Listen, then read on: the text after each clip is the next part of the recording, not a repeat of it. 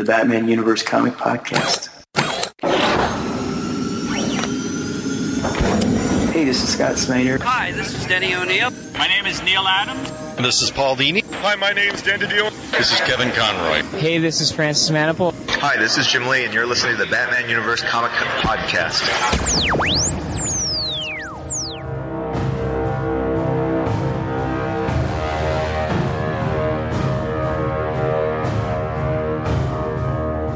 Hello, everyone, and welcome to the Batman Universe Comic Podcast, episode number 198. I am your host, Dustin, and today I have with me... Oh, this is Ed. And this is Stella. And we are bringing the latest comic news and comic book reviews from the weeks of October 16th through October 30th.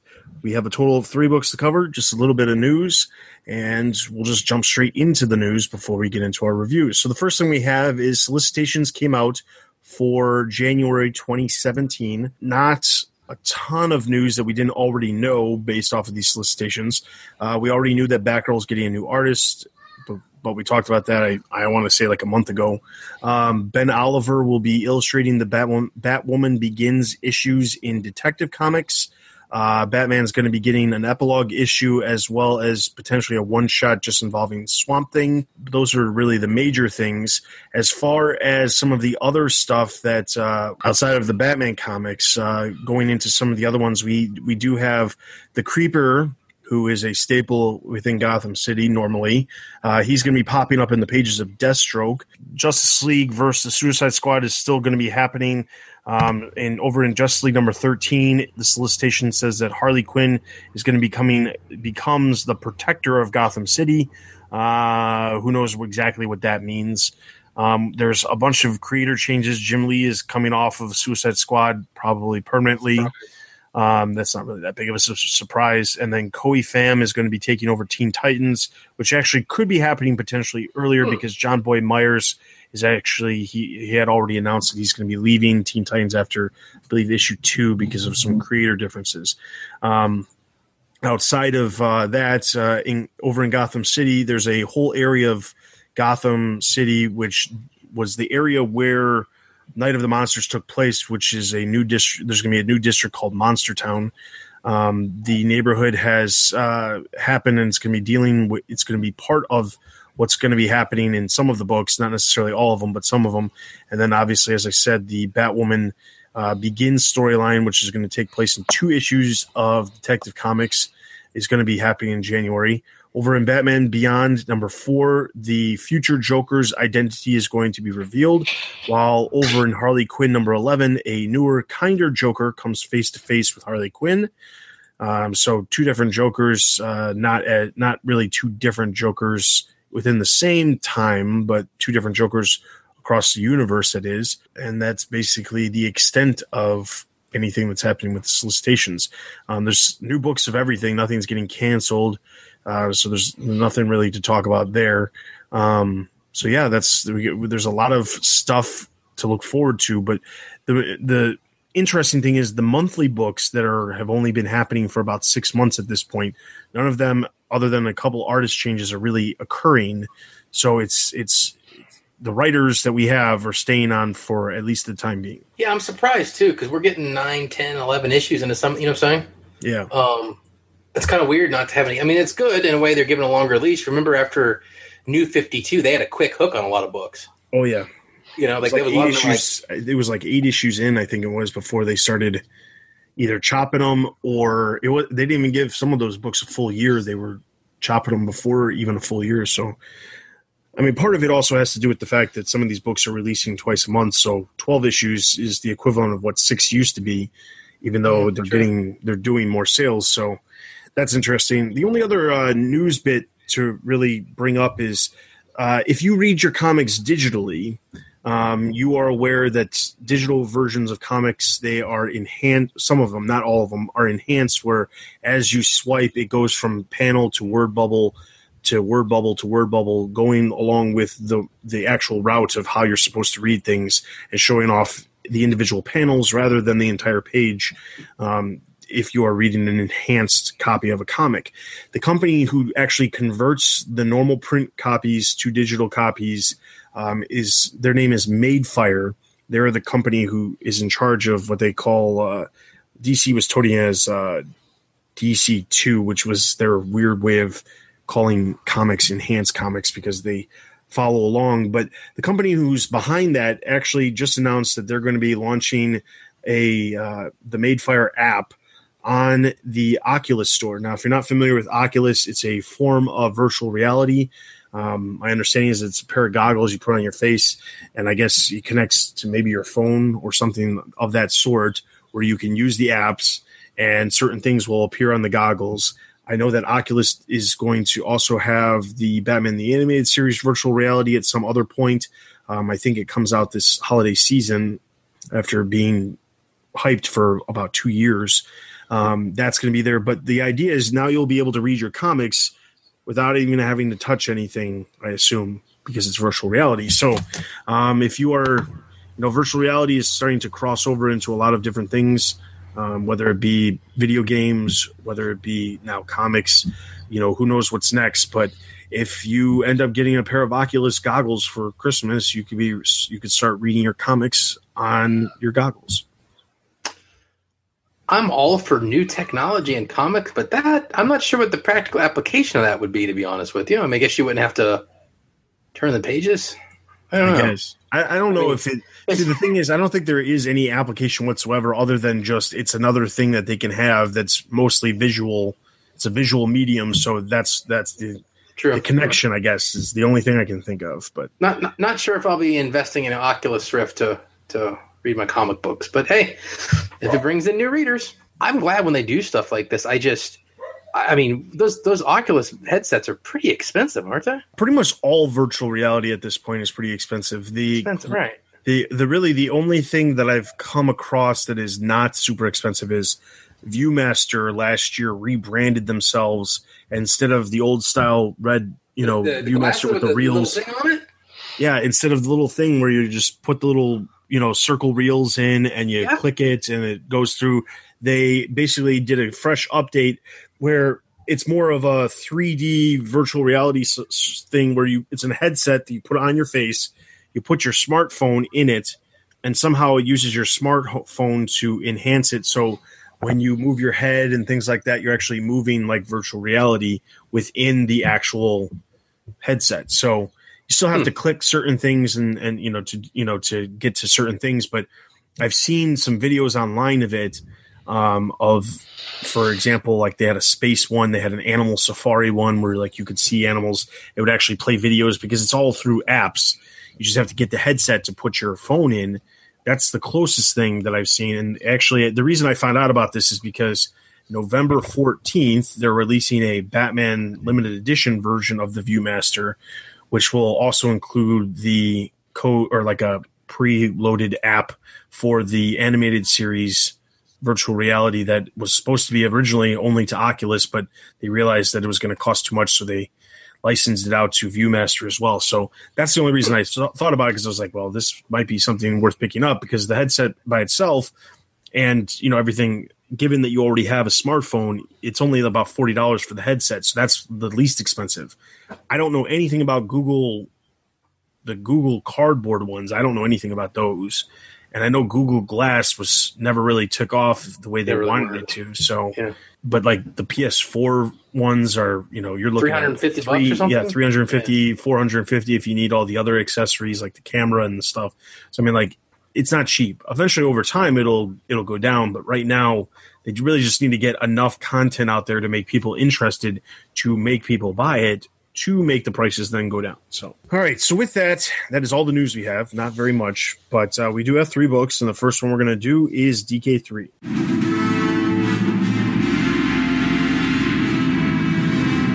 DK3 number 6, writer Frank Miller and Brian Azzarello, artist Andy Kubert. For those of you who may have forgot where we left off at, we were in the middle of a fight with Batman and Superman fighting the Kandorians in the middle of a kryptonite rainstorm.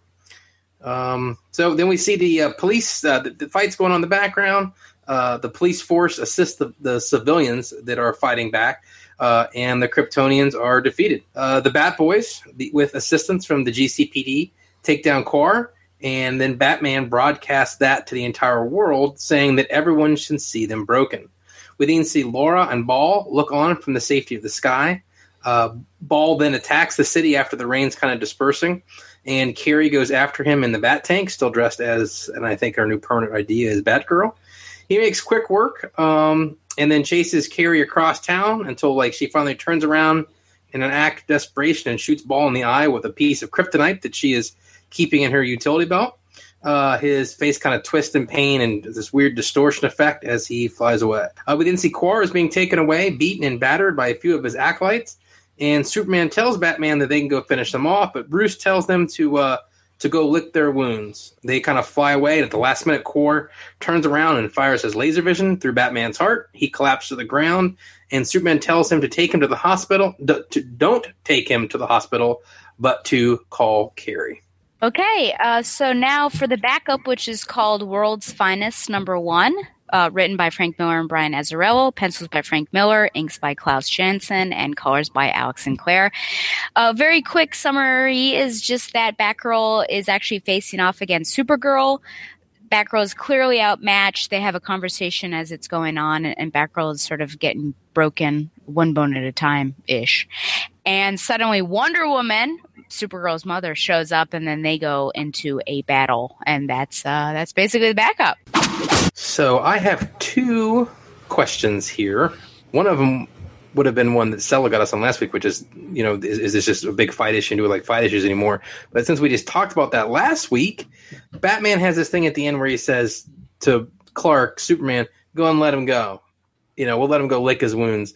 Knowing what we know of the Batman in the Dark Knight universe specifically, do we think this is the kind of guy that's going to let his enemy get away and go lick his wounds? No, not at all. And I think the biggest thing is that not only would he not go let him lick his wounds, but in some ways letting him go lick his wounds almost basically set up the fact that he was going to get heat visioned, a couple pages later, which is just ridiculous, and then would prove Batman's point that he shouldn't let him lick his wounds. So,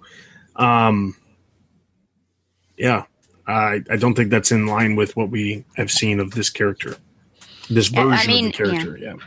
Yeah, and it's interesting because I sort of think about, I think it's been a while since I've gotten nerdy on this particular podcast where I'm talking about classics, i.e., because I teach Latin and everything. But there's this idea that woe to the conquered.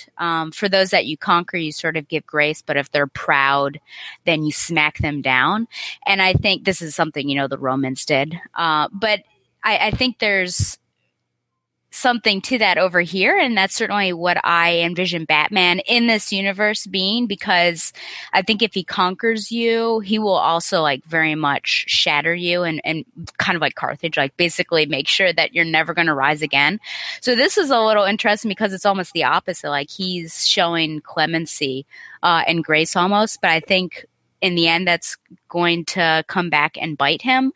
And, this is weird because it's not like I'm against having clemency, but I think that this Batman is very strange because I am expecting to, and I think he should completely sort of wipe out any sort of insurgency that could potentially happen in the future. Yeah, especially this would be a much closer argument if we were having with Batman from the main Bat books in normal continuity. But this guy, wasn't there an instance in this universe where he threw Dick Grayson in the volcano? I thought it was really weird to have, especially this kind of role reversal where Clark is the one that's like, let's go get him, and Bruce is like, it's cool, let him go, So it just didn't. I kind of felt the same way you guys did. It did seem really out of character, and definitely, led to him getting shot through the heart. I don't think we're under any illusion. Shot to the heart, and you blame. You give love a bad name. Wow. Bon Jovi, Halloween. Oh, I'm liking what we're doing. You did it. You led us right into that. If well, then from now on, I will have at least one Bon Jovi cue up in everything I do. If we're all going to sing it, I'm all over that. Sure. So then the other second question I got is just kind of a note I was thinking about. I went back and kind of flipped through the issues because the time frame has been so elongated since we started this. That's putting it kindly. Yeah, that's putting it mildly. I don't know if you guys remember, and I, full disclosure, didn't until I went back and reread it, but the first issue or two, Ray Palmer is a pretty major issue, and we're certainly led to believe that he is going to be a major catalyst in this book and that we're going to be seeing him again. Does anybody got a theory on what Ray Palmer is going to come back and do, or is he just not going to come back at all? I don't know that he's going to come back at all. I feel like the idea about him? No, I feel like the whole thing was that they set it up where, you know, each issue would feature some member of the Justice League, or what would be the Justice League, or what was the Justice League at some point, you know, in this universe. And I think that he had a larger role, but it was basically to set up those backups. And I feel like that's basically the idea. The only other thing I can think of is maybe he, you know, I don't know how he could be involved unless it was something where like he goes inside of Batman to like repair him because of the heat vision. But I feel like even something like that would just be a little too Silver Age. Cliché? Yeah, Silver Age, and not really fitting within this world. I am a little shocked as well, but I think, and I believe we'll all agree here that the backups and the stuff going on seems like there's not been too much of a cohesive story. I mean, this is the first time that two worlds have sort of combined in the backups, because we did Supergirl at one point and then we did Wonder Woman, and they've been doing, Supergirl went on her sort of own little path, and now they're finally together. So I'm surprised that he hasn't played a bigger role. But maybe, you know, I can only hope that Frank Miller and Azzarello are sort of biding their time, and maybe he'll come in a really big way. But, yeah, I've sort of wondered. But to be honest, I also have forgotten about him until you mentioned him. It's hard for me to keep track of, like, the moving pieces in here, besides, like, Oh, yeah. you know who the antagonist is. We've got Batman and Superman together, and then Carrie Kelly's back. Like, that's very simplistically what I remember, but otherwise it's hard. This schedule, I think, makes it difficult. It's really difficult, and that's the biggest thing. Is like I kept thinking as you asked this question, was what we really need to have is like last time on or last time in 3K3, because like it's because, and like in my mind, this is one of the few books this is the only book really right now that that's experiencing these major, ridiculously long delays, because everything else that they're publishing, you know, a part of Rebirth and that is all coming out on schedule. There hasn't really been any fluctuation yet of that stuff, although I did notice that Suicide Squad is fluctuating, but it's convenient because it happens to be a month that has 5 Wednesdays, so it can still release 2 in 1 month. That being said, this book is one of those ones where it's like, I feel like one of the things that should be a big deal at DC is getting the stuff out on time. We've talked about this before. They knew that the series was happening. They were working on it well in advance. There's no real reason that it's being delayed as much as it is. The only thing I can think of is that it's being delayed because of these weird backups that they added in the last second that just happened to be focused mostly on Frank Miller, and that's why. If that's the reason, that's a really crappy reason, because this was something that was added after the fact. But outside of that reason, the other thing is I just don't understand why they're doing it. But as a company, I would think, you know, people are not going to be continuing to pick up this book if it's coming out once every 2 months, if they're assuming it's a monthly book and things like that. The only thing I can think of is, as a company, I'd be like, well, here's the problem. We know it's going to keep being delayed. It's just going to keep happening. So why don't we save ourselves some grief and just add in 1 page recapping, or at least giving a paragraph description of what's previously happened up to this point, to make sure that people who are just picking it up when it comes out and not waiting for it to come out in trade have a way to follow along with what's going on. Because I don't remember what's going on. I mean, the first issue came out the end of November of last year. And here we are. We've only had 6 issues, and it's been a year, almost a year. Oh, yeah. I mean, the time frame is way out there. And the next issue doesn't come out until after Christmas. Yeah. Think about that. Yeah. No, I don't know. I at the beginning when we got on this, I thought that Ray was going to play some kind of pivotal role. And we're going into issue 7, and I know it's been extended to 9 now. 9, is that what they're going with? Yeah. It's been sent out to 9, so we've only got 3 more issues So I would think that we would start to see him come back. Maybe you were right. Maybe this does scream a golden age microsurgery type deal. But I guess we'll find out between now and 2025. Then we wrap this thing up. The one thing I wanted to bring up though is I can't remember exactly, but I remember the fact that they were printing the individual issues, and then 2 weeks after the fact they were supposed to be coming out with like the collector's editions of those. Were like they were like thicker, the spines, and like without, they were just supposed to be more prestige format type issues. Yes, I didn't pick up any of the prestige. I've just been doing the single issues, so I don't know. So I need some clarification. But didn't they I got them all? Yeah, all right. Didn't they when they first started releasing them come out with a box that you could buy to fit all 8? Actually, I know this. It does not come with the box. The box ships with the last issue.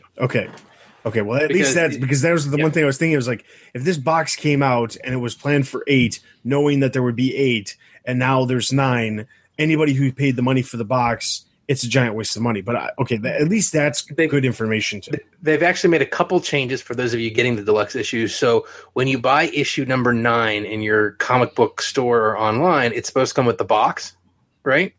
And originally, remember the Last Crusade, the very good flashback episode about Joker and Jason Todd? That was originally not supposed to be part of this, but now there is a deluxe edition of that coming out in December. So if you want to complete your box, you'll need to get the 9th issue and the deluxe edition of Last Crusade. There you go. So that's more information because I didn't know that. All right, so DK3, I'm going to give 2 out of 5. 2.5 out of 5. 2.5. And over on the website, Matthew gave it 2, so that's going to give Dark Knight 3, number 6, a total of 2.5 out of 5 Batarangs. Let's move into our next book, Batman.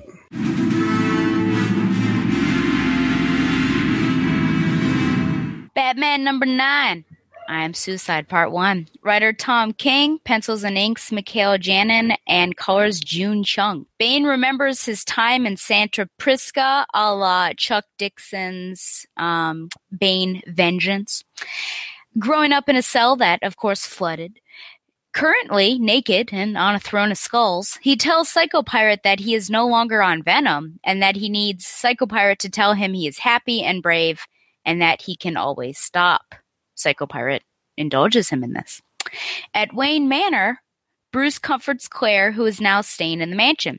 He tells Alfred that both he, meaning Alfred, and Duke should stay by her side as he goes off to accept Waller's proposition.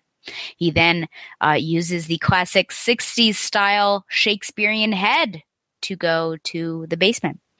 Batman goes to Arkham Asylum in order to recruit his team members.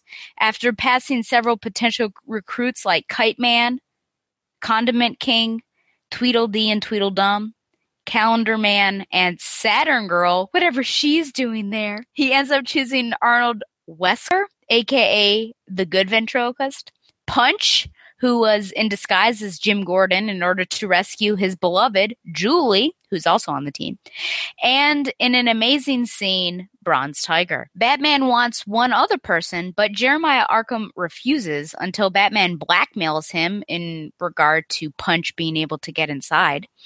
Despite having a panel that looks like it came from the Killing Joke, it is not the Joker, but it's actually Catwoman, who happens to be wrapped up like Hannibal Lecter and is apparently indicted for 237 counts of murder and is now on death row. Next, assault on Santa Prisca.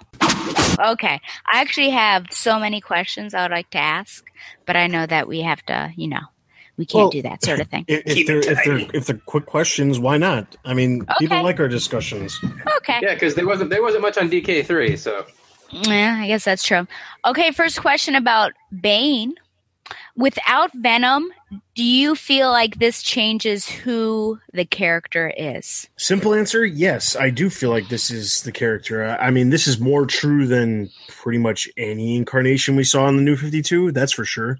I feel, I like how they revert, they flash back to his origin, which is more in line, like you said, with Chuck Dixon's origin, rather than, playing them off as this Venom hopped up, luchador as that's basically what we saw for almost the entire New 52. He's coming across here as an actual potential threat. The reasoning behind, what bringing Bane into the story makes sense because Bane somehow has a psycho pirate.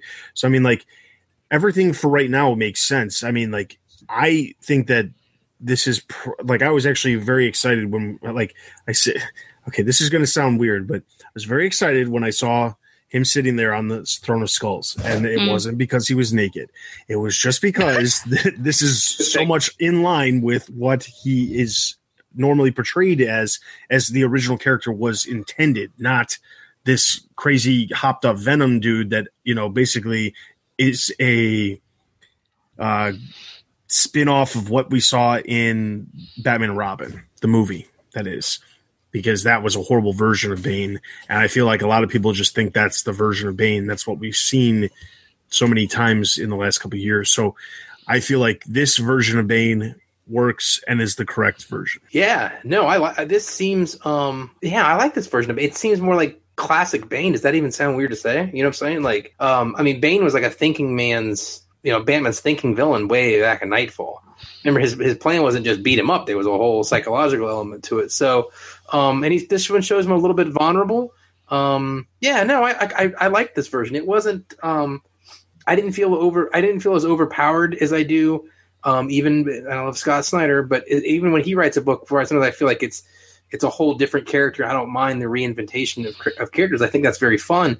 But this to me felt more like going back to a more classic style Bane. So I was very comfortable with this. It changes who the character is, very simplistically, because we always think of Bane with the Venom. And I think it's wrong to think of Bane as being sort of a one-trick pony and, he's just known as this guy on steroids and who broke Batman and that's it. Because I think he does have he's a good strategist and I love the fact that it flashes to Bane Vengeance because it may not mean as much to people who have not read that story, but I think then you really get a sense of, oh, okay, I think we're going back to, this sort of character who, it's like nature versus nurture, and you're trying to understand this character, and he's distinct as well as very dynamic, changing, and it's hard to put your finger on who he actually is. I think it does change what we've seen of him in the New 52. I feel like the last time we saw him, he was hanging out with Alfred. Remember they had that little that team up, and we enjoyed it. I feel like that was the last time, but then we did see him face off with Jason Todd. So I think maybe we're getting to a point where, hey, this could be an interesting development of Bane.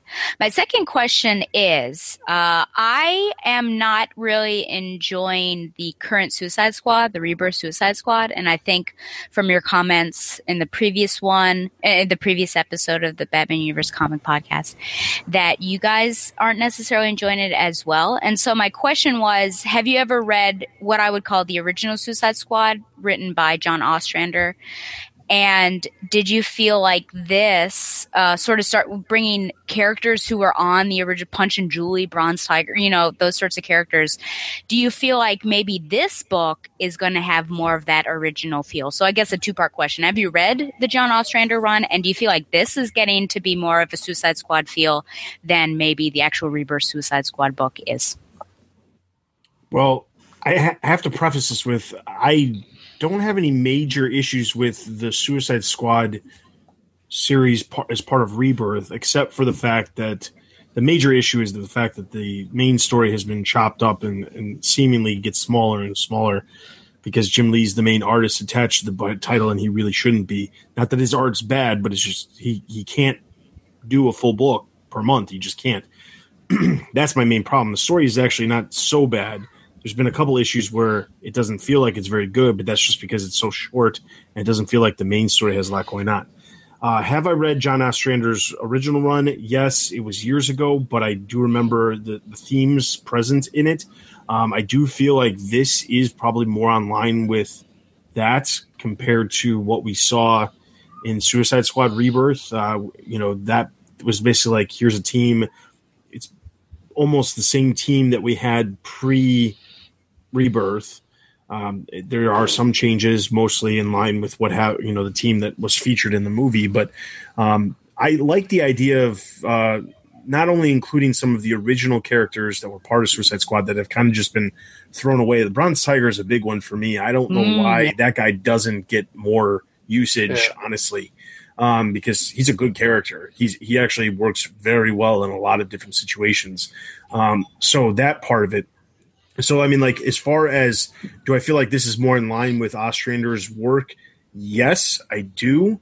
And that's pretty much all I had. I'm not going to, I don't want to sit here and say, it shouldn't be in Batman. It should be in Suicide Squad, because I pay more attention to Batman than I do Suicide Squad. I mean, I'll still read Suicide Squad, but if it works for the story, by all means, and what we see here, I think it works.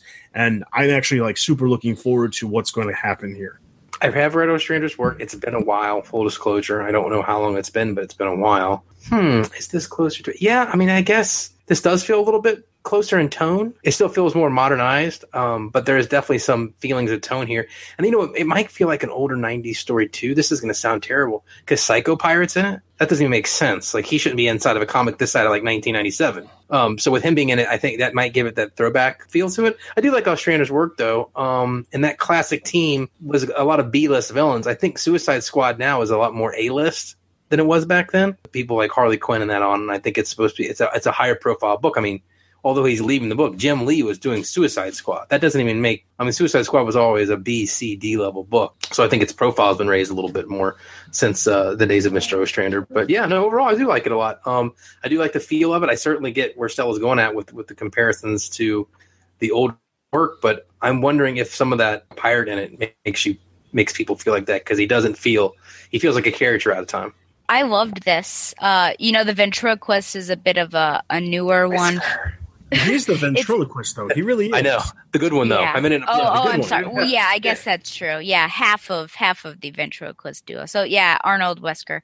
That one's a bit of a new one, but Punch and Julie, that was interesting, especially since I think people thought that when Jeremiah Arkham mentioned about the clown girl, that probably everyone assumed it was Harley, but to have Punch and Julie, which was probably what Harley was really modeled after initially. And then Bronze Tiger, which is a classic character. I loved in Ostrander's run his relationship with Waller, because he was very much the team leader, and she cared for him in her own little Waller way. So it was great. I enjoyed this. I felt like, yes, we're getting back to sort of a classic Suicide. But it is a Batman book, so I do understand that. I just have two more questions. My first question, my third question, I guess, is about Selina Kyle. Because the entire issue, I would say, in increments, it was built up that, he wanted this one person. It was impossible. Jeremiah Arkham's putting his foot down. You can have these other people. That's fine. But you can't have this person. Batman even blackmails him. And then we find out, and it looks like it's, like I said, like the Killing Joke, it looks like it's going to be the Joker, and you'd be like, oh, that's ridiculous. But it turns out to be Selina. And I'm like, wait, what? What's going on? How did she kill 237 people? I even texted Dustin and said, did I miss something? So without, I guess you two, I think, go on the internet a little bit more than I do in regard to comics, so maybe it wasn't as shocking. But what was your sort of untainted by the internet and by spoilers and things reaction to this, and what do you think it's all about? So when I first read it, I was like, who is behind this mask? And I kept thinking to myself, okay, I can't imagine it being the Joker. There's just no way he would bring the Joker onto this team. It just doesn't make any sense.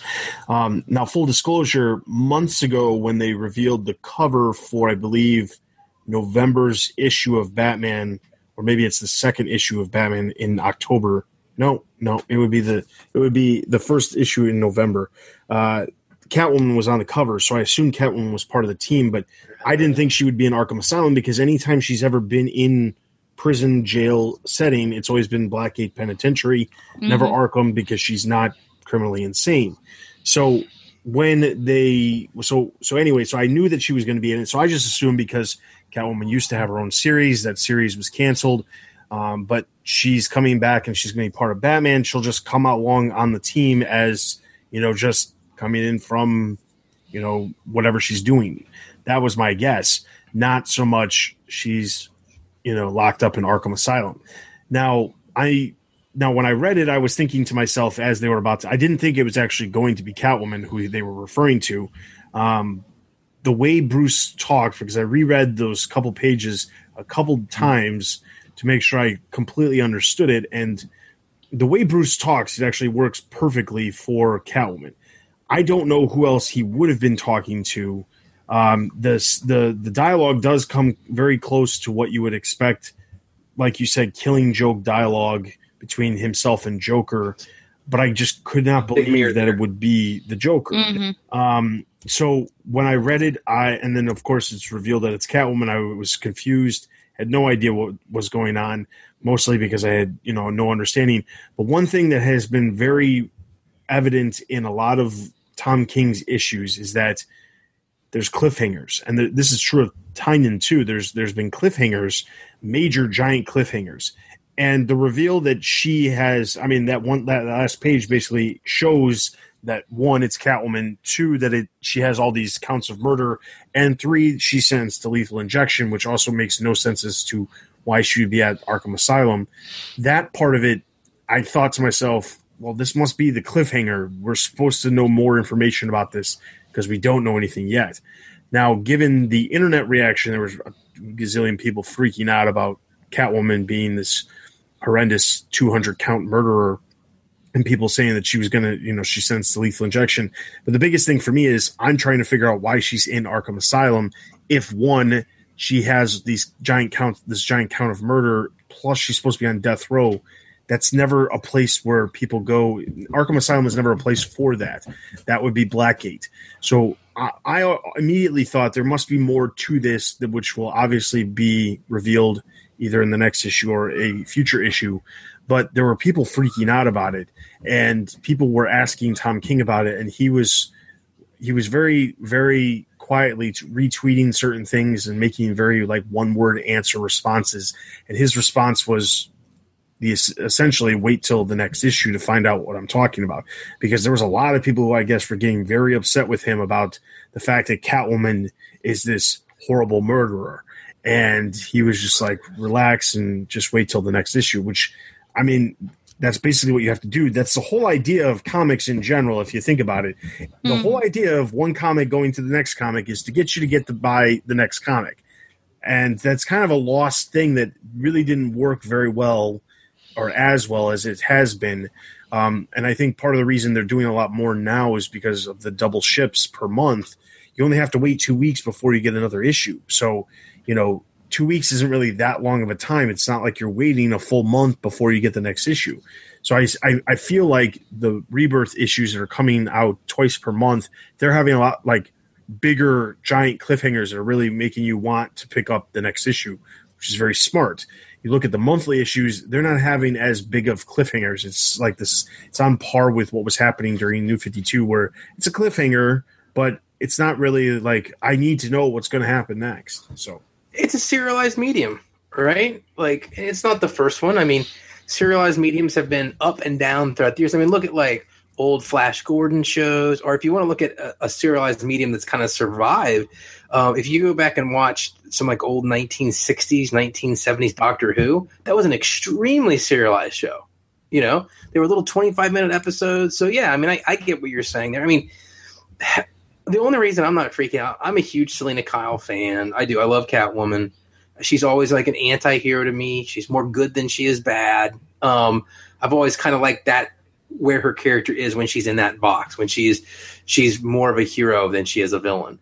And she's always been the one person that I think that should end up with Bruce in the end. So, that's the kind of the relationship with Batman the reason why I'm always so dismissive of Bruce, insert Bruce love interest here. I'm Selena's the one for him. So who cares about this? What's going on here? If I thought that they were going to change continuity and have Selena had just committed some atrocious mass murder and completely change her character, I'd be the one on the soapbox. I'd be the one to be upset about it.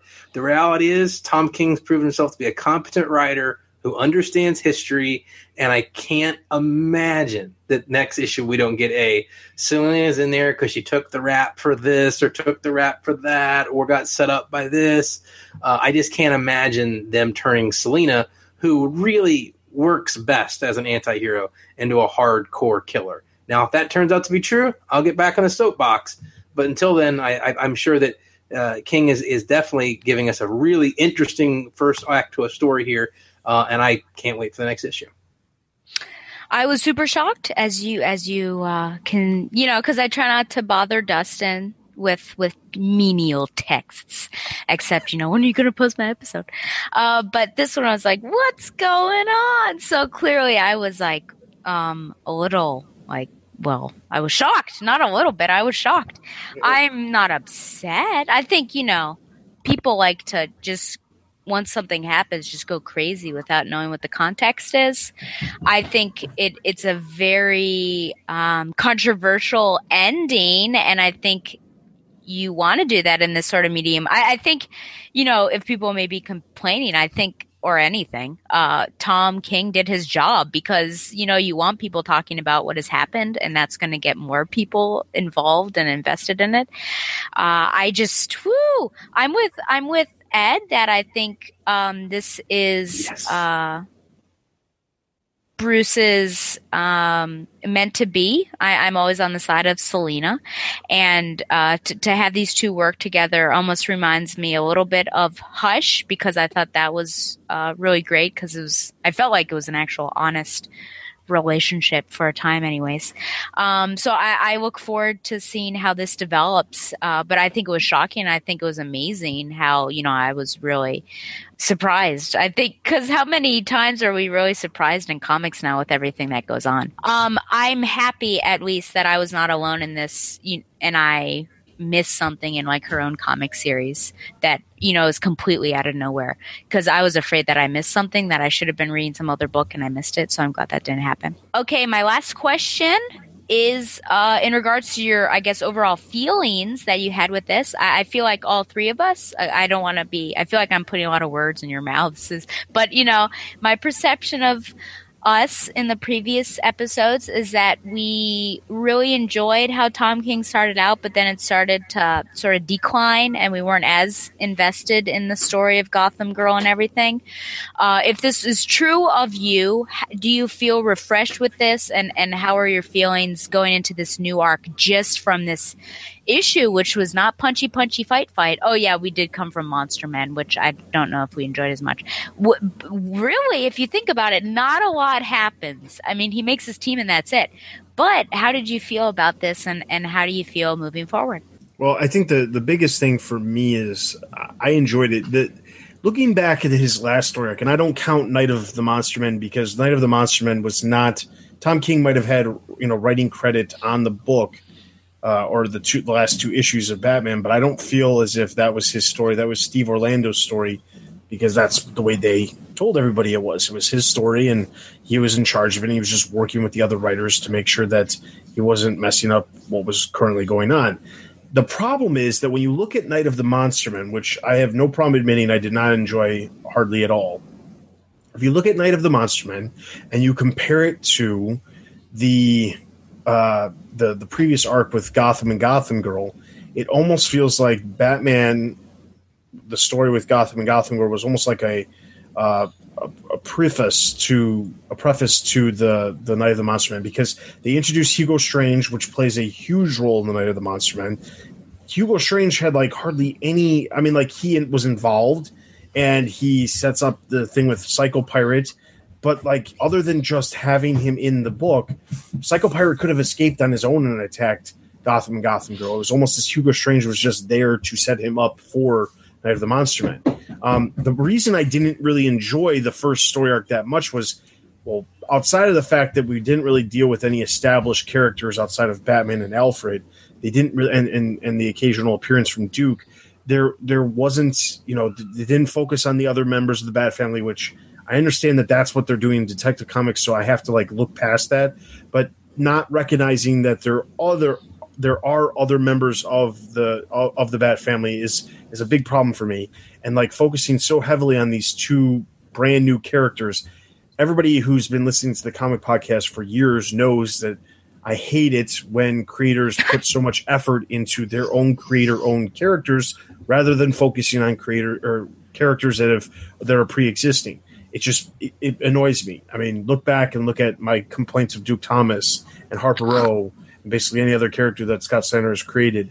It just feels like they get shoehorned too hard into the story. Now, I wouldn't say that's necessarily true with Gotham and Gotham Girl, but like looking at the story of Gotham and Gotham Girl, outside of this continuance of Gotham Girl existing in this story arc and being the reason why Bruce is going to get Psycho Pirate from Bane, I don't really feel like that story is going to really hold up in time as far as like one of the memorable stories. I feel like it's going to be like Gothatopia, which nobody remembers from a couple years back. While over in Detective Comics, I feel like everything that's happening in that book has some sort of lasting meaning. Outside of the fact that Tim Drake died in the series, I feel like something is going to, the stuff that's happening in that book, dealing with Spoiler and Cassandra, because they're focusing on so many characters that most likely will stand the test of time and be around for longer than one or two story arcs. And that's what seems to be happening with Gotham and Gotham Girl. So given that we start this story and we immediately have a bunch of established characters, and we're going to be seeing further character development with these characters that in some cases have been dead, such as Arnold Wesker. He was previously dead pre-Flashpoint and came back as a Black Lantern at one point. But then outside of that, like we have these other characters like Bronze Tiger, which I don't even remember the last time I saw him at all, even outside of a Batman book, but even inside a DC book. I can't remember the last time I saw one of these characters. Red Hood and the Outlaws? Was it? Yeah, because he was part of the League of Assassins at that point. Yep. But that wasn't very good. That wasn't a very good version. No, fair. Yeah, it's fair. But yes, but you're true. You're right. That is probably the last time we saw him. But anyway, the whole thing is like it just comes down to like I enjoy when they use established characters and they try to advance the characters. That's my thing. I want to see that. And what I can see here, even with this crazy cliffhanger with Catwoman, is that that's what this story is about. We have Bane as, the main villain that we're going to be facing, but they're already trying to develop Bane and make him, move along. He's trying to get away from the Venom. We're trying to get away from how he was portrayed for basically 5 years, through New 52. So far, what I'm seeing, I'm enjoying. I wouldn't call it Gothatopia. I mean, Gothatopia was instantly forgettable. I think these stories will have a little more lasting than the Gothatopia storyline will. But I can kind of see a little bit, I guess, of what you're saying there. I don't know. I kind of like this. I don't know. I think King's been solid so far, but I am enjoying what's going on in this book. I know I'm not sure exactly what kind of story we're gonna have here because they only got the one issue. But I like what we have here. It's enjoyable. Again, I have no problem with people playing with characters they create as opposed to bringing other characters in, especially when we have a Detective Comics out there, which lets us have those characters in another book. So yeah, I enjoy this. I think this is a solid second story on top of a solid first story that started out really, really good. And that's my only fear with the Tom King books right now, in my opinion. The first story arc was really solid. And again, I'm not counting Night of the Monster Man. That's its own little weird thing. His first story started out really good. And then I don't know how you guys felt about this. I think we talked about this a little bit. By the end, it kind of felt like it was slipping a little bit, Mm-hmm. It just was like, oh, this is, and then like it wasn't bad. I don't want to say it was bad or anything like that, but it definitely felt like it didn't end as well as it started. So my curiosity point, again, great starting first issue, just like Batman #1 after Rebirth. My biggest concern isn't my enjoyment level, which is very high, just is how is this going to finish by the time we get to the end of it. As for my question that I'll answer it, I really liked issue #1, Tom King starting us off, and I felt like it hit sort of a decline. I was just trying to figure out what was going on. And there were moments, where sort of the EKG went up a little bit because when Claire was talking about it, and this is the beginning of the end. And you're like, what does she mean? That kind of stuff. But this one, I just feel like I feel revivified. And I totally get what Ed is saying, because if the whole thing is like his issue #1s are outstanding and then it starts to, and then, #1 of the next one, the I am, he couldn't say, is, up there again. But what I like about this is I think because it's still connected to the original arc, which is, I think, awesome that he's not like done with all of that. It's connecting.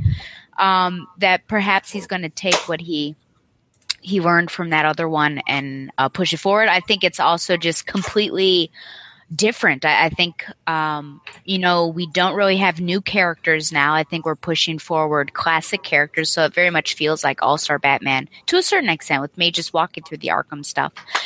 The whole issue, like I said, really, if you think about it, not a lot happens, but I was just really excited. Very confused, though, with the Saturn girl. Don't really know why she's in there. Maybe I'm not reading a book I should be reading. I can tell you. I can tell you real quick. Oh, Are we doing please. Saturn Girl now? Yeah, so basically, if you saw, she was listed as Jane Doe. Yep. If you remember correctly, in the DC Universe Rebirth #1 that came out in May, they were I believe it was Maggie Sawyer who was interviewing her or interrogating her and saying, "Who are you?" And she's like, "I don't remember who I am. I don't remember who I am." And now she's writing the Legion logo on on the wall. So that's where she ended up. She ended up from that story. She ended up in Arkham Asylum as Jane Doe. So that's more proof that they're pushing together the Rebirth storyline here in Batman, because that's the first time anybody's seen her. Is in that panel. Yes, and there's a couple other things that just happened in this past week, tying some of that stuff that happened in the Rebirth issue. Because over in Teen Titans, Damian's birthday happened, which was also present in that DC Rebirth issue. So, and I want to say something else happened in Flash, or it's going to happen. I remember there was a DC All Access video that they posted up talking to Dan DiDio about the connections of how Rebirth is going to start to play out in the titles, and they were saying that it was going to start in Batman. And Tom King had said, a while back at New York Comic Con that it was going to take that that we're going to start seeing those things from Rebirth playing out in Batman, and how the Bat books are directly linked to the ongoing story of the DC universe, with him creating his own Suicide Squad and then us seeing Justice League versus Suicide Squad. And I failed to mention this, I don't know why, but one of the things that was announced back in the last 2 weeks was that Justice League of America, Batman is going to be on Justice League of America with the already mentioned the Ray, the Atom, Killer Frost, and Vixen, I believe, is the other one. He's on that team, which means I'm guessing he's not going to be on the Justice League then, because this title is supposed to be falling out of the Justice League versus Suicide Squad. So maybe Batman's not going to be part of Justice League going forward. But I'm getting completely off track. But well, I mean, it answers my question. But overall, I just got really excited. I loved seeing that 2-page spread with Bronze Tiger, and like it looked like they're going to duel, and he's like, "Oh, it's my buddy," and just seeing Bronze Tiger period, I think, is amazing. And just this weird idea of Batman with the Suicide Squad, when Batman does not like doesn't like Amanda Waller at all. Waller is like the one person that can stand up against Batman. He never really liked working with them, with John Ostrander, because it happened very few and far between. It happened only a couple times. So it's just interesting that he's going to be having his own little Suicide Squad. And I'm so excited for it, in fact, that I would remember how there used to be Batman and the Outsiders. Do you remember that? yes, I do. I would almost like to see a Batman and, the Squad, or Batman Suicide Squad book, and get rid of the Rebirth Suicide Squad. I think I'd be more engaged and interested in that. I probably would be too. But I think that's Outsiders book? That'd be cool. Yeah.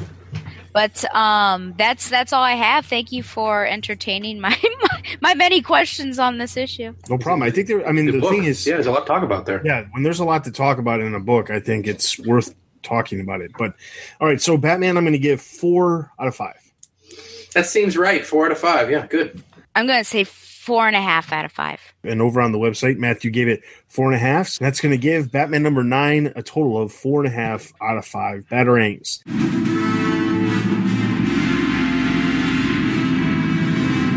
All right, so moving into our last book, Detective Comics number 943. This issue was written by James Tynion IV, art by Alvaro Martinez. The issue starts off with us seeing the words "no more" and a bat symbol painted or presumably using blood on a Wayne Enterprises sign inside of the lobby of Wayne Enterprises. Batwoman is investigating alongside Renee Montoya, and they're trying to figure out exactly what happened. They run through some footage and some interview footage, some security footage, as well as some interview footage of interviews that they did later on. Lucius Fox coming into Wayne Enterprises, being called in because he's on the phone with Vicky Vale talking about how the entire destruction that just happened because of the Night of the Monsters situation, Wayne Enterprises is going to foot the bill instead of having the state have to foot the bill. That Wayne Enterprises is going to foot the bill for the reconstruction. But while this all happened, there was a group of villains that randomly appeared towards the elevators as Lucius was there. Also, one of the people that's interviewed is worth mentioning. Her name's Ellie. I'll bring that up later on. She's a receptionist at Wayne Enterprises. But we're introduced to a group of villains who have a variety of different powers. These group of villains, they don't attack Lucius, but instead they say that they're coming to punish those who are supporting Batman, and they basically attack and some security guards, and there's 3 security guards who are murdered. As Batwoman is talking to Renee about this, they don't understand what exactly this means, but they are going to figure it out. As we see, Renee also recognizes the fact that there's something going on with Kate, as she feels she's coming across as very cold, and Renee notices that, hinting that they have previously had some sort of relationship, as we've seen in another issue. Meanwhile, Jacob Kane is locked up in the Belfry, being interrogated by Batman, but Jacob Kane is not giving any information whatsoever, and he says that the only way he's going to talk is if he gets to talk to Kate. Batman tells Batwoman to report in. She proceeds to explain exactly what happened at Wayne Enterprises. But then he says, I need to know what's going on with the rest of the team. She explains that Orphan and Clayface are training. Spoiler's not responding to any sort of calls or messages that she's been leaving, and she feels like something needs to be done about her because they feel like she's going to just be lost. Batman insists that she just needs time, and Batwoman says, no, things don't change just because of time. We need to figure this out. We're all dealing with the death of Tim Drake. Meanwhile, at Tompkins Free Clinic, Spoiler is occupying a bed, at least temporarily, and she discusses with Harper Row, who is currently assisting as a volunteer at Tompkins Free Clinic, alongside none other than Sean Paul Valley. They discuss a number of different things. Stephanie's trying to understand whether or not she should continue to be a masked vigilante, or if the best way to go about helping Gotham City is similar to what we see Harper doing by volunteering at the Free Clinic. Harper says she's not really the person who is really to answer that question, because she gave up the costume, so she's going to be kind of a one-sided situation. Meanwhile, we see Jean-Paul Valley ask if Harper can help. Stephanie decides to leave, but they agree that they're going to meet up later on for a charity event that they already promised Cassandra that they would attend. Meanwhile, at the Mudroom, we see Clayface fighting off man-bat creatures similar to the creatures, if you've been reading comics for a while, the man-bat creatures that the League of Assassins had while back during Grant Morrison's run. Clayface is taking out them, and Cassandra is very pleased with his progress. As he says to the Mudroom, give me the worst creature you can come up with. Turns out it's a very, very large version of Clayface, who says he wants to kill him. Cassandra stops the computer from doing this, and he is convinced that he is only that vicious creature, and she says, no, that's not you anymore. At a charity gala, Bruce Wayne and Kate Kane are arriving together in a limo. As they are walking up, they're talking about the fact that there's a number of problems that they have with the team that they need to figure out and discuss. As they're saying this, we also see that the crowd is protesting outside of the gala, saying keep keep bats out of Gotham, who watches the Batmen, and symbols of the bat signal with the circle with the line through it, is outside of the gala. And they're talking about what they need to do. Bruce says that the whole reason they're there is actually to recruit somebody to help with all of the tech stuff that Tim was dealing with, that the Belfry needs to get finished, but it has not been. Then we get a flying car that enters the picture, and out walks Luke Fox, who has two women accompanying him. He is very, very playing off the Playboy image, talking about how they're developing the car. He's hosting this gala to show off a bunch of new technology to show the Gotham Police Department. Kate is not very into the idea of recruiting Luke Fox, specifically because he's pushing this Playboy image way too hard, and she doesn't think that he's the right fit. When all of a sudden the giant explosion goes off, and from the ashes we see a group of characters known as the Victim Syndicate arrive in the form of a group of 5 characters, which I'm sure will be introduced next episode, or next issue, that is. Next up, Payback. So my summary was very detailed because there's a lot of stuff that happens in this issue, and it's not just because it's this issue, but there's a lot of stuff that happens in every issue of Detective Comics because, like I was saying, there's so much character development. So the first thing I want to talk about is that in the beginning of the issue, there is a character known as Ellie.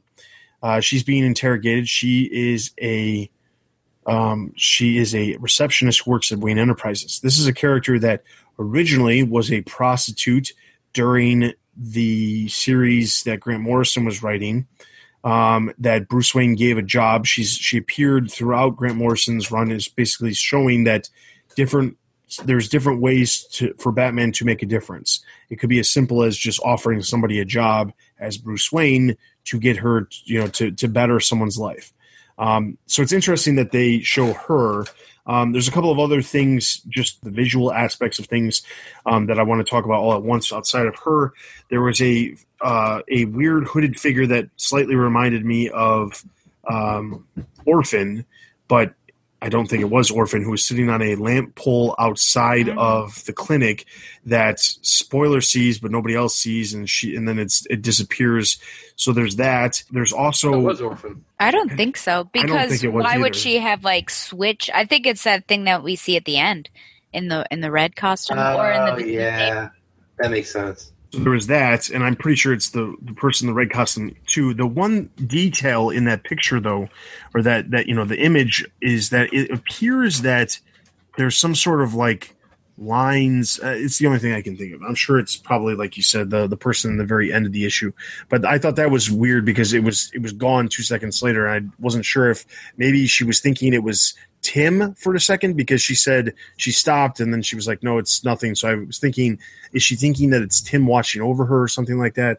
Then the other thing to talk about, another bullet point dealing with the visuals, is that everybody has better hair, in my opinion. Kate, in her civilian identity, even though she could be wearing a wig, she's not, she doesn't have the buzz cut. Sean Paul Valley also has better hair than he was presented earlier in the first arc of Detective Comics. He actually has a full head of hair as well. And this could just be me and my weirdness with the weird haircuts, because I complained about Batwoman's haircut to begin with. But so the bullet points are Ellie, the hooded figure, and the haircuts. What do you guys think about those 3 things? I didn't catch the Ellie thing at all. I think it's fine to throw in, like you said, when you have an existing character, use it as opposed to creating a new one, right? So I'm fine with throwing her in there. The haircuts are much improved. Kate looks 20 times better than she did before. And what was your third ring? Because you said them really fast at the end. The hooded figure. Oh, yeah. I'm going to assume that it's the one from the end of the book, the one we have no name for. Oh, we do know her name. The character's name is First Victim, but we don't. It's not presented in the issue. I just know that because Tynan had posted up character designs for each one of these characters, and each one of those characters has a specific name, and that character's name just happened to be First Victim. Okay. I'm not sure, honestly, what we're going to have going on here with it. It sounds to me like it could be like the typical revenge thing, you something Batman allowed something happen. Someone got killed and Batman didn't stop it or was there and saved one person and not another. I'm sure he'll make it more interesting than that. I mean, I know I'm sounding like, oh, we're doing this again. But I bet it's something along those lines, especially with a name like The First Victim. I mean, maybe the first victim of a crime. I don't know. But I mean, I'm thinking that that's probably where we're going with it.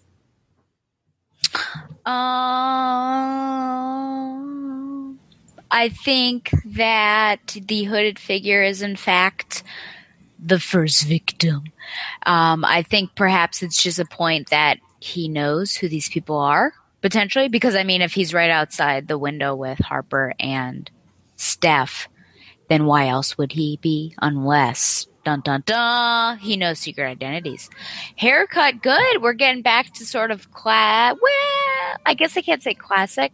New 52 Kate with the bob, and it looks much better. And her skin, you know, sometimes the skin can be, but skin, while white, is not like intense. You know, that scares me. Really, the classic. Why I didn't say classic is because when we first met Kate in 52, that weekly comic after Infinite Crisis, she had long hair. And then the other thing, the L business, I don't even know who that is. Was that before my time?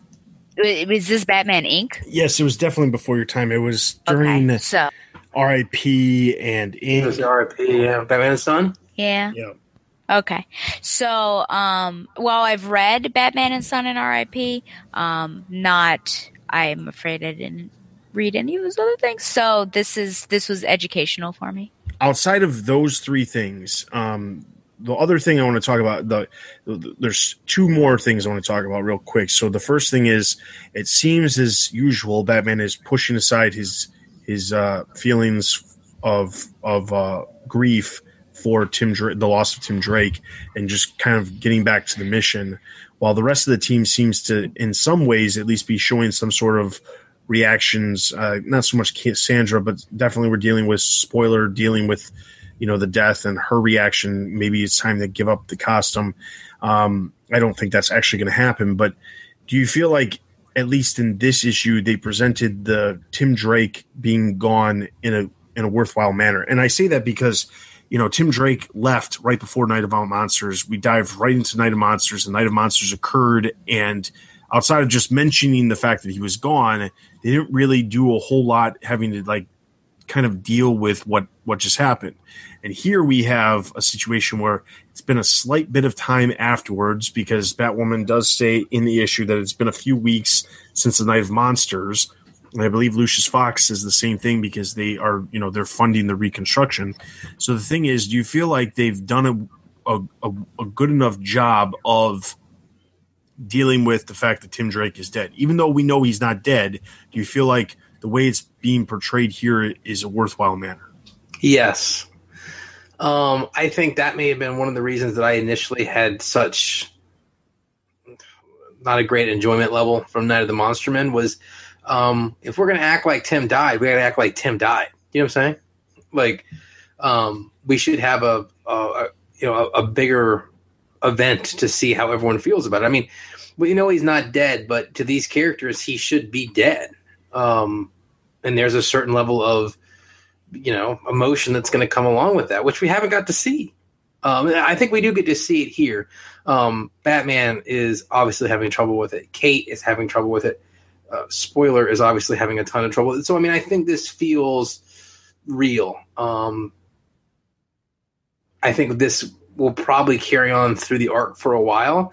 And I'm wondering, too, if they've received direction, I mean, the Bat writers, of just, you guys act as if he's dead, you know, for all intents and purposes. So, no, I think that this, without it becoming just an issue of them talking about Tim, doing some kind of, you know, like flashback to the good old days with Tim, or them sitting around talking about their memories of him or something like that, I think this is as good as you're going to get as far as dealing with it. And I think that you're going to see this continue through the book. I mean, we have Spoiler who's not answering the phone. So I think that we're going to see this arc is going to be dealing with Tim's death, which I could see where some people would find that to be hollow, considering we know Tim's not dead. But yeah, I think this is about the right note. And I think doing such a good job in one issue, and a better job in one issue than they did with Requiem, spaced out, and you're like, why? Why is there a Catwoman Requiem when she didn't have any interactions with them? You know, that sort of thing. Or maybe it wasn't Catwoman. I feel like she had one.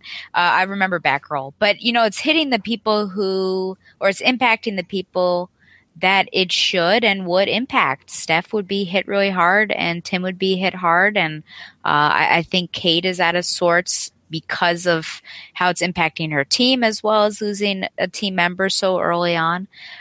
So I think it's been dealt with well.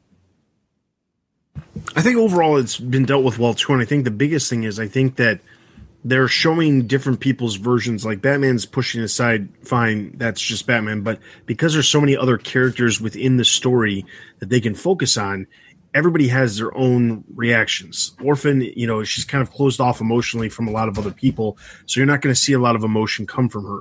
Clayface doesn't really have an attachment to Tim, but Kate, basically Tim was the lieutenant of the team, and on top of that, he was in charge of the tech. So she's more concerned about the continuation of the team, knowing that he's not going to be around, and the fact that Batman hasn't really been assisting with the team since Tim's death. So my thing is, I think that they did a very good job of, showing that how each character would react to it. In some ways, Batwoman wants to continue the mission, but she understands that there's a big void that needs to get filled with Tim not being around. And Batman could fill that void, but he's choosing not to be involved because, the way she puts it, he just feels like he's being reminded of the fact of what happened by seeing the other members of the team. So I think that part of it, they're doing a very good job. I do think that this isn't going to be something that's going to play out over one issue, mostly because we know that spoiler is going to be a main focus for this story arc, because that's what Tynion said. So knowing that, I feel like this is going to be an ongoing thing. My next question, there was another... Okay, so I want to talk about this group of villains, which we don't know a whole lot about, but I want to bring this up because when I read this issue, the first immediate thought I had was what I'm about to talk about. So the group of villains is called the Victim Syndicate. They can consist of characters with these names, okay? Mr. Noxious, who's kind of got a combination of some sort of poisonous, he can use poisonous gas in some way, kind of like Poison Ivy. So it seems like a lot of these villains are linked to a certain villain. You've got Madame Crow, who clearly has some sort of, outside of the fact that her name has Crow in it, like Scarecrow, her hands look like the Scarecrow hands of Scarecrow from the Arkham series. There's a person named Mudface, clearly a reference to Clayface. There's somebody named First Victim, which seems to me, based off of the red mask, that it's attached to something having to do with maybe the Red Hood. Before Jason Todd obviously was that character. Then there's also Orphan. Yeah, I guess Orphan too. Mute is another one. I don't know exactly. That'd be yeah. Yeah, I'm guessing that's where that one is.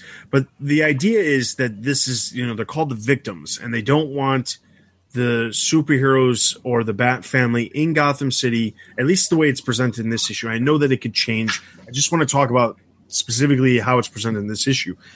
They present it as this group of people are somehow affected by the villains that Batman has faced, and they're blaming Batman for the reason of why they have whatever power or thing that current condition that they are in. They're blaming Batman or a member of the Bat family because of what they have become. Now, there was a story a couple years back in Batman and Robin. It was called Terminus. It involved a character named Terminus who recruited a bunch of characters who had been affected by things dealing with Batman. Specifically, just to roll through some of these characters and their names, because it was kind of a weird group of characters. There was a guy named Bathead who had a batarang lodged in his brain because he tried to throw one at Batman and it caused him an injury. They had Bootface, which was a guy who got kicked in the face by Batman. Yeah.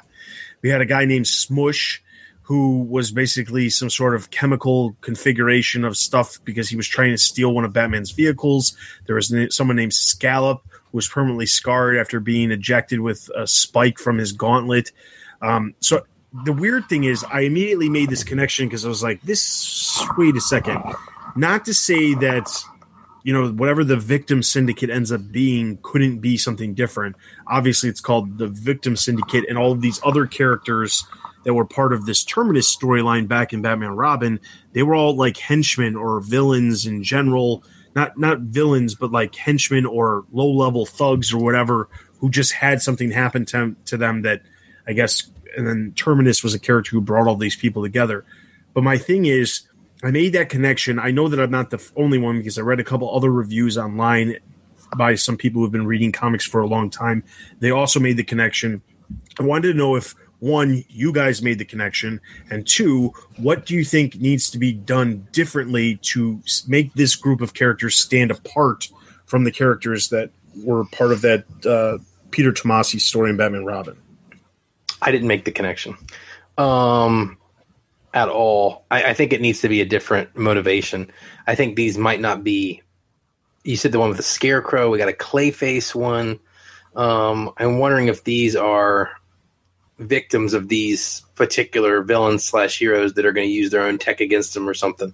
Those were all people that have been beat up by Batman, if I remember correctly. So I think that these may just switch a little bit. These might be allies versus villains.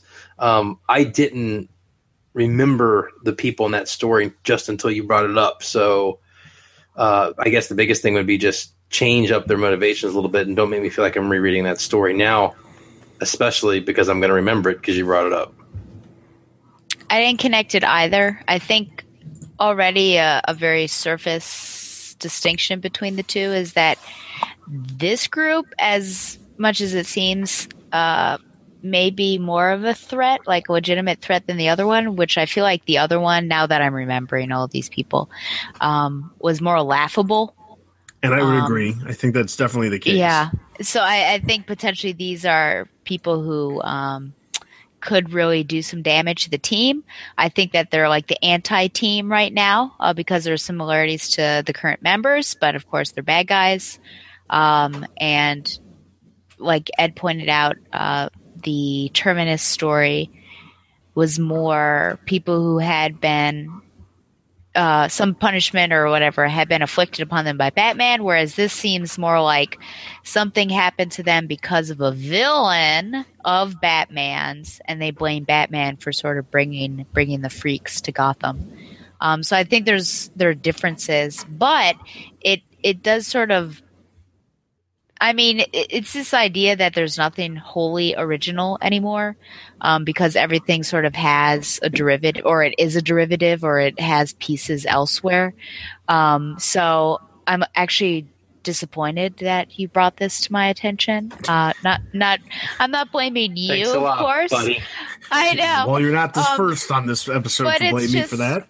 Yeah, well, I know, and it's not, I'm not blaming you. I'm disappointed in general that there's even any sort of connection, because this isn't like, oh, the White Rabbit, it's harking back to the White Rabbit. This is like we created a team prior, and we're creating a new team has sort of similarities there. That's a little disappointing for a writer that's as I would say talented as Tynion. So yeah, a little sad though. Maybe he's going in a different direction. Let's reserve judgment. I would hope so. And I think he's going in a different direction too. I want to make this very clear. I did not bring this up so I could sit there and say that he's ripping off an idea that's already been around. I didn't say that either. I know you didn't. I just want to make that clear to anybody who's listening that I'm not saying that he's ripping off a story that Peter Tomasi wrote just.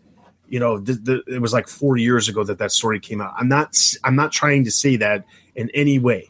What I am trying to say, though, is I just saw that there was some sort of similarities, mostly because we don't know anything about these characters yet, and they're called victims, the victim syndicate. So that you're led to believe that something happened, and the fact that they want to get rid of the Bat family or vigilantes in general leads me just to think of that other situation in that other story where there was characters who were brought together basically because of horrible things that happened to them, directly related to, in that story, Batman, but in the larger scheme of things, the Bat family. So that's the only reason I bring it up. I honestly do believe that there is going to be a different version of this. It's not going to be the same exact story or anything like that. I don't think that at all. I honestly feel just by the appearance alone and the skill sets that just we see shown this is definitely a more formidable group of villains compared to a bunch of has-been henchmen or whatever that had horrible things happening to them via punishment from Batman. I think that this will be better. I made that connection. I knew after reading some stuff online that I wasn't the only one. So that was the reason I brought it up. Now, I'm sure that, in a lot of ways, the group of characters are going to be hashed out over the next couple of issues, and we'll learn more about them. Given the little bit of information, I immediately read it, thought of that group of characters, and thought, well, it has only been about 4 years. Now, if it was a group of characters that appeared 24 years ago, I probably wouldn't have thought about it as prominently, but I distinctly remember reviewing those Batman and Robin issues on the comic podcast, 4 years ago. So that's why I brought it up. So I just want to make it clear. I'm not trying to say that Tynion is copying Peter Tomasi's work or anything like that.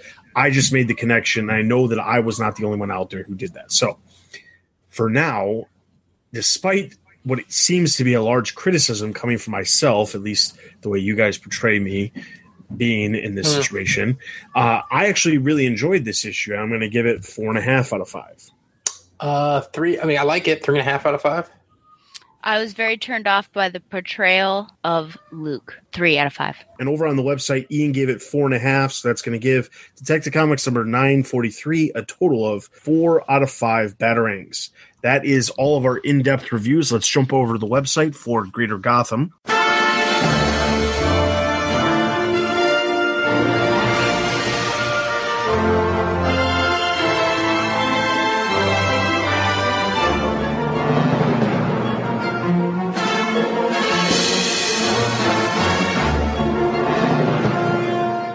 First up, we have the week of October 19th.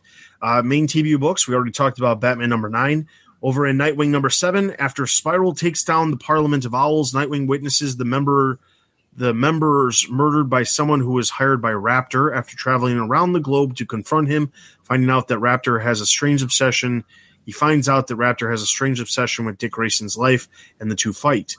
While with Nightwing taken down, Raptor proceeds to kidnap Bruce Wayne. This was reviewed by David. He gave it 4 out of 5. I'm going to give this one a thumbs up. Yeah, it's got Damian and Bruce in it. Thumbs up. It's not bad. Neutral. Harley Quinn, number 6. Harley embraces her undercover role as a punk rocker, which leads her to make friends with the other band. After returning home and preparing for a vacation, the threat of Joker continues to be foreshadowed. This was reviewed by David. He gave it 4.5 out of 5. I'm going to give this one a neutral. Thumbs up. Neutral. And as of secondary TBU books, we already talked about Dark Knight 3. Main DC Universe books, Justice League number 7. The entire league deals with their own various fears as we lead to a Batman vs. Superman clash. This is reviewed by Paul. He gave it 2 out of 5. I'm going to give this one a thumbs down. Neutral. Neutral. Trinity number 2, as the Trinity are mysteriously transported to the past. They help Jonathan Kent find his young son Clark. All is not as it seems, as is revealed that the group are in a dream state created by Poison Ivy. This was reviewed by Bill. He gave it 4 out of 5 and give this one a thumbs up. Thumbs up. I'm slowly coming to the realization that I think Poison Ivy might be my favorite Batman villain.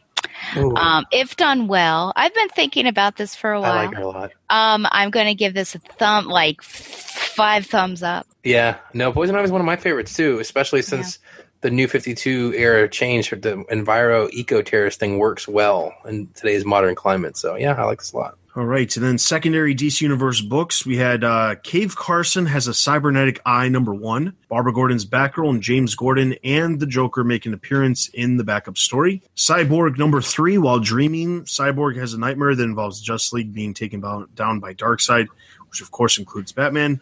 Green Arrow number 9, Black Canary and Green Arrow's relationship continues to grow as they save John Diggle. Green Lanterns number 9, Joker makes a quick cameo while Batman also appears alongside the Justice League. Injustice Gods Among Us, Year 5, number 20, which includes digital chapters number 39 through 40.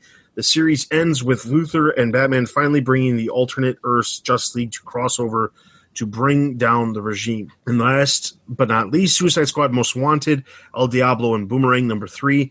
As Skuar's backstory is revealed to having ties to the GCPD, in the same story, they go after Cluemaster, only to run into Catwoman. The other story focuses on Killer Croc rather than Captain Boomerang. And then moving into October 26th, main TBU books. We already talked about Detective Comics number 943. Batman Beyond number 1, the first issue of the new series, shows Matt revealing the Batcave to Maxine Gibson, while Batman may be facing his match in his quest to rescue the captured Dana Tan. This was reviewed by Jim. He gave it 4.5 out of 5. I'm going to give this one a thumbs up. Neutral. Thumbs up. Batgirl number 4, after cutting ties with Kai, Batgirl tracks down the teacher, and Finally. their face-off is set for the next issue. This was reviewed by Ian. He gave it 4 out of 5. I'm going to give this one a neutral. Neutral. Yeah, I'm like my finger is slightly level / slightly up because, my goodness, towards the end I was like, well, thank God she's finally thinking. I mean, kicking Kai to the curb, it's the only thing I've ever wanted. All right, and then secondary TBU books, there were none. Main DC Universe books, Teen Titans number 1. As the son of Batman reveals his reasons for kidnapping the heroes Starfire, Beast Boy, Raven, and Kid Flash, the Demon's Head, which obviously includes Ra's al Ghul, prepares for war against the newly created Teen Titans with his own deadly assassins, the Demon's Fist. This is reviewed by Ryan. He gave it 4.5 out of 5. I'm going to give this one a thumbs up. Thumbs up. Thumbs up. Titans number 4. In this issue, Kadabra finally reveals his plan. He will use the Titans and Linda to force Wally to run so fast that he will be sucked into the Speed Force with no hope of returning. This is reviewed by Jim. He gave it 4.5 out of 5. I'm going to give this one a neutral. Thumbs up, but it's not a great plan. Thumbs up. Suicide Squad number 5, as Waller tries to find a way to make General Zod part of Task Force X. Flag disagrees while the rest of the team tries to figure out what is next. The backup features Hack. This was reviewed by Bill. He gave it 3 out of 5. I'm going to give this one a neutral. Neutral. Neutral. And then as far as secondary DC Universe books, we only had one. Deathstroke number 5. Deathstroke kidnaps Damian and Rose is stuck with Batman, leading to some new team-ups. And then as far as trades and hardcovers released, first on October 19th, we had 2.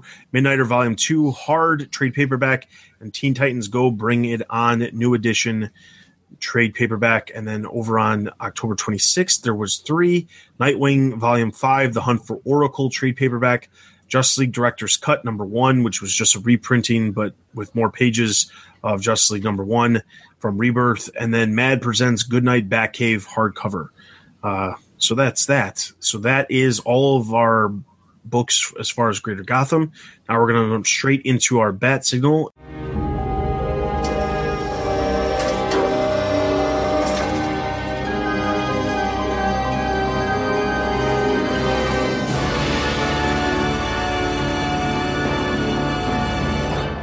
We have one comment, and it comes from Ian. Excellent cast as usual, folks.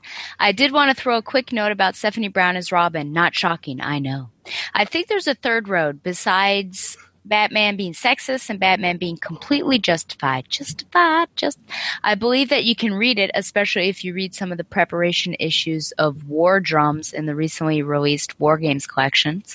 As Batman seeing the potential for another life away from the death and violence of his own for Stephanie, and being unable to articulate that hope for her, or his own fear engendered by Jason's death. Basically, that Batman isn't necessarily sexist, but he's incredibly bad at relationships and communicating with someone like Stephanie. That's not to say Steph didn't make mistakes, but he didn't give her the year of training Tim got to bring her completely to the level she needed to be before being given a pass/fail test. Anyway, I pretty much agree with you on the Night of the Monster Men crossover. It's not bad, and I really, really liked the art. Rohe. Antonio seems to be the Bat Office's go-to fill-in artist these days, with his work on the Batman Annual number 4, Batman and Robin Eternal, Grayson, Batgirl, and the Birds of Prey, and now here in this crossover.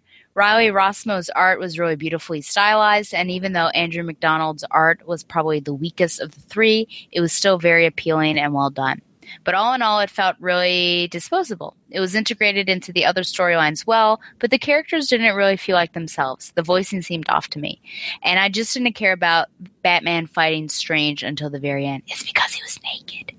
I have to disagree about All-Star Batman, though. I don't enjoy the out-of-order storytelling. It can be done well, and it's not done especially badly here, but it seems to be primarily used so we can have an incredibly out-of-character moment of betrayal in every issue. Woo! He said the B word, betrayal, which I just don't enjoy, even if they get a somewhat satisfying explanation.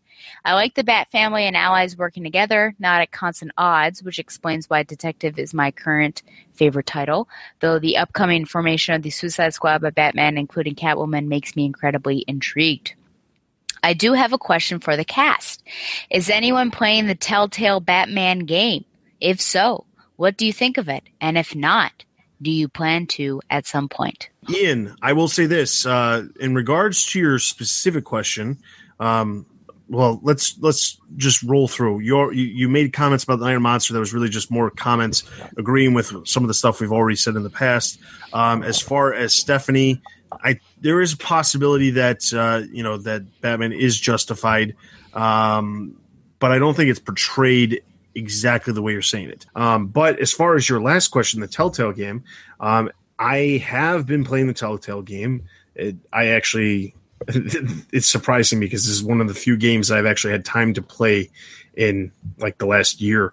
But I've made time to play, and I actually just played episode 3, and I have to say this is by far probably one of the best incarnations of Batman in any medium at this point, because I think it's great how they're incorporating so much aspects of Bruce Wayne's life as well as Batman, which I was excited about before the game even came out when they announced that was going to be a main focus. But some of the other stuff that's been happening, like, obviously no matter who's telling a story, whether it be the Arkham games, whether it be a movie, a live action movie, an animated film, a comic story, anybody who's going to mess around with the creation, the origins of characters, whether it be Selina or whether it be Two-Face or whether it be Penguin, I think that this is doing it in a way where it's still enjoyable. It's not like taking too much away from it. We're slowly seeing Harvey, become this dual personality. But those of you who haven't been playing it, it's worth checking out if you haven't checked it out. It's not that expensive, and honestly I feel like I get more play value. I think I want to say it took me 2 hours to get through the episode, but I don't think it actually took that long. But I think it's like roughly about an hour and a half to get through the episode, but it really just feels like you're watching something. And I love choosing the stuff, because it's like the choose your own adventure type thing where the choices you make are going to change. But like overall I've really been enjoying it, and especially episode 3 I think made me enjoy it even more than I already was. Yeah, I'm kind of with you on Stephanie there. I have not got to. I played first episode of Batman Telltale. It's good. It seems great. Graphics are fun. I'm just kind of logged up on video games right now in a big bad way. I do understand your points about the out of order storytelling. I do. As much as I like Snyder's work, there is times where I understand it, but there is times where it's exhausting and his wraps up in a bow. The problem with Snyder's is normally it takes you all the way to the last issue to figure out what happened in the first issue. See one of our many discussions about reading him in trade, it makes a lot more sense. But yeah, there is times where even I would like let's start on page 1 and end on page 30 story.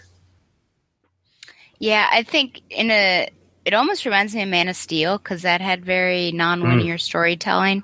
But I feel like that was successful. But I could see that sort of being a similar argument, because, it would go back and forth between when he was younger and then current times. Yeah, you just need to have a reason for doing it. So hopefully all will be clear. And Stephanie, I haven't read War Games, so I can't really comment on that. I'm sort of biding my time because I've heard bad things about it. And Telltale, I have not played it, though YouTube knows me well because I went on the YouTube and I enjoy looking at shipper videos. And one of the videos was like the interaction, shall we say, between Batman and Selina. That's pretty lively. Oh, what's this? And then, I'm watching like the person choose there. I'm always there for you, Selina. I'm like, oh, wow. So I watched that. All right. So that is all of our comments. Thank you for that one comment. We got absolutely no suggestions for a celebration for episode 200. So I'm guessing, just everybody who listens to the podcast, either one, has not had time to send in their suggestions, or two, just want us to do a normal episode and not do anything special. So if we don't hear anything in the next episode, we won't have anything special to do because we won't have time to prepare. So if you're interested, though, I could send you, the fans, Dustin's mailing address, and you can send him some bologna. Yeah, that's a good idea. Would also like to make maybe a pineapple upside down cake or a pie. Moving right along. Moving right along. Moving right along. This is now in the point of the episode where I normally tell you to send us your money because we're hard up for money and we need some money quickly. But the surprise, over the past 2 weeks, our goal has hit 100%, and we are fully funded for our servers through June 2017. Yes, it's still only till June 2017, but there's a couple of different things I want to talk about. First of all, thank you to everybody who took the time to send a contribution, whether it be $5 or whether it be $100. Every contribution that was sent over was greatly appreciated. We appreciate all of those contributions to help support TBU. Secondly, I want to say that I know I said this on the last episode, the plugin that was on the website in the sidebar was broken. It had to have been broken because I did get a couple emails in September saying it was broken, and some of those did turn into manual donations that came through. But I feel like I dropped the ball with the plugin because it just was broke, and I don't know why it was broke. It seemed to be working everywhere else but our site. So I eliminated the plugin completely, and I've replaced it with a standard support TBU donate button where you can just click on it, and then you can send funds via PayPal using your credit card, bank card, whatever type of credit card that you have through PayPal, which is the most secure transaction way that you can send us funds using a credit card. Or you could just send funds through your PayPal account itself if you have funds through there.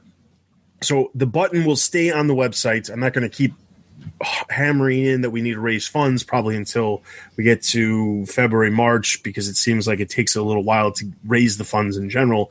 But the button's going to stay there. So if you feel inclined to continue to support TBU, even if you give $5 a month, $5 a month adds up. That's $60 a year. That's a pretty good chunk of the entire server cost for a year. So if you were able to donate just $5 a month every single month that you're listening to our podcast, that would go greatly and help support us. So the button will stay there. It works.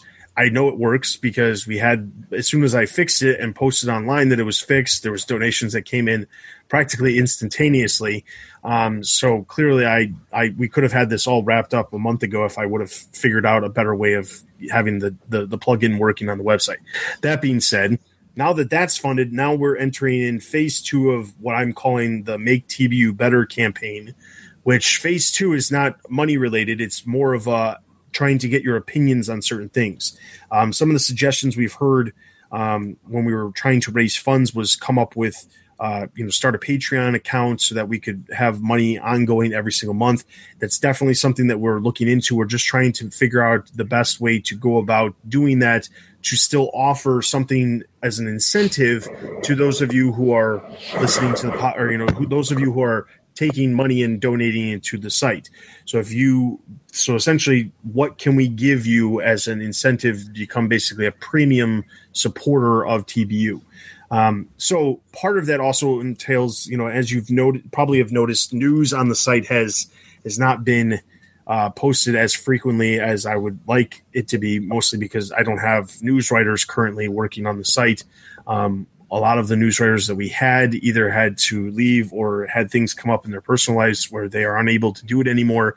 So that's why I'm always asking for more news writers, because I personally don't have time, on top of editing the reviews that we post every single week and editing the podcast that we record here and getting everything else going with the site. I don't have time to post the news as much as I wish I could. So that's why I'm always asking for news writers to, help us out and volunteer their time to write up news articles. Again, if you are interested in potentially writing news to get our news to be more frequent on the website, email me at tbu@thebatmanuniverse.net. But the idea is that there's certain aspects of the website that I know that people don't really care that much about, and I don't want to focus on that stuff as much as other areas. So basically what I'm asking everybody to do as part of phase 2, which is going to be from now until the end of December, is to online, you go to the thebatmanuniverse.net, the sidebar where the plugin used to be for the support TBU servers, there's now a button that says, please take our survey. You click that, it takes you to a website called SurveyMonkey where there's an extensive question that I've been told I put too many questions in. But it's trying to get a better knowledge of, one, who our audience is, two, what our audience wants to see, three, what our audience wants to be more important, whether it be news or editorials or, specific podcasts, things like that. I'm trying to get a better understanding of what's more important to put, at the very minimum, my focus towards, but also if we have new people come on board, where do we have these new people put their focus on rather than just saying news is the most important thing that we have, so that's what it needs to be focused on. Because I know that a lot of people enjoy the podcast, and not everybody goes to the website every single day to even look at the news daily. So my thing is, I need to have a better understanding of our fans, our listeners, and this is the best way to do it. I implore you to take the survey. Like I said, it's going to be open until the end of December. Once December rolls around, I'm going to go through the results and then try to make some plans as to what will change come next year. But for the most part, based off of some early responses that we've had, there's not a whole lot of changes that seem to need to be taking place other than we just need to get news writers. And there's some people who are saying that they just want to hear the three of us and our lovely voices more often. So. Well, my voice is lovely. Make TBU better by going to the website and filling out and helping and clicking on that survey and answering the survey. I want to try to get as many responses as I can because obviously the more people who respond, the better idea we have, of what we need to make changes to. So that's the goal. Also, there's questions in there related to, what kind of things you would like to see, if you were to donate money, things like that. Just getting a better understanding of, how we can go about doing things for the future. So I implore you to go do that. In addition to that, we're always looking for people to write articles, original editorials, and things like that on the website. Also, I'm currently also looking for people to review old comics or old TV episodes and things like that. I'm also looking for audio editors and video editors, graphic designers, anybody has their finger on some sort of artistic measure as far as, creating art, being able to draw, things like that.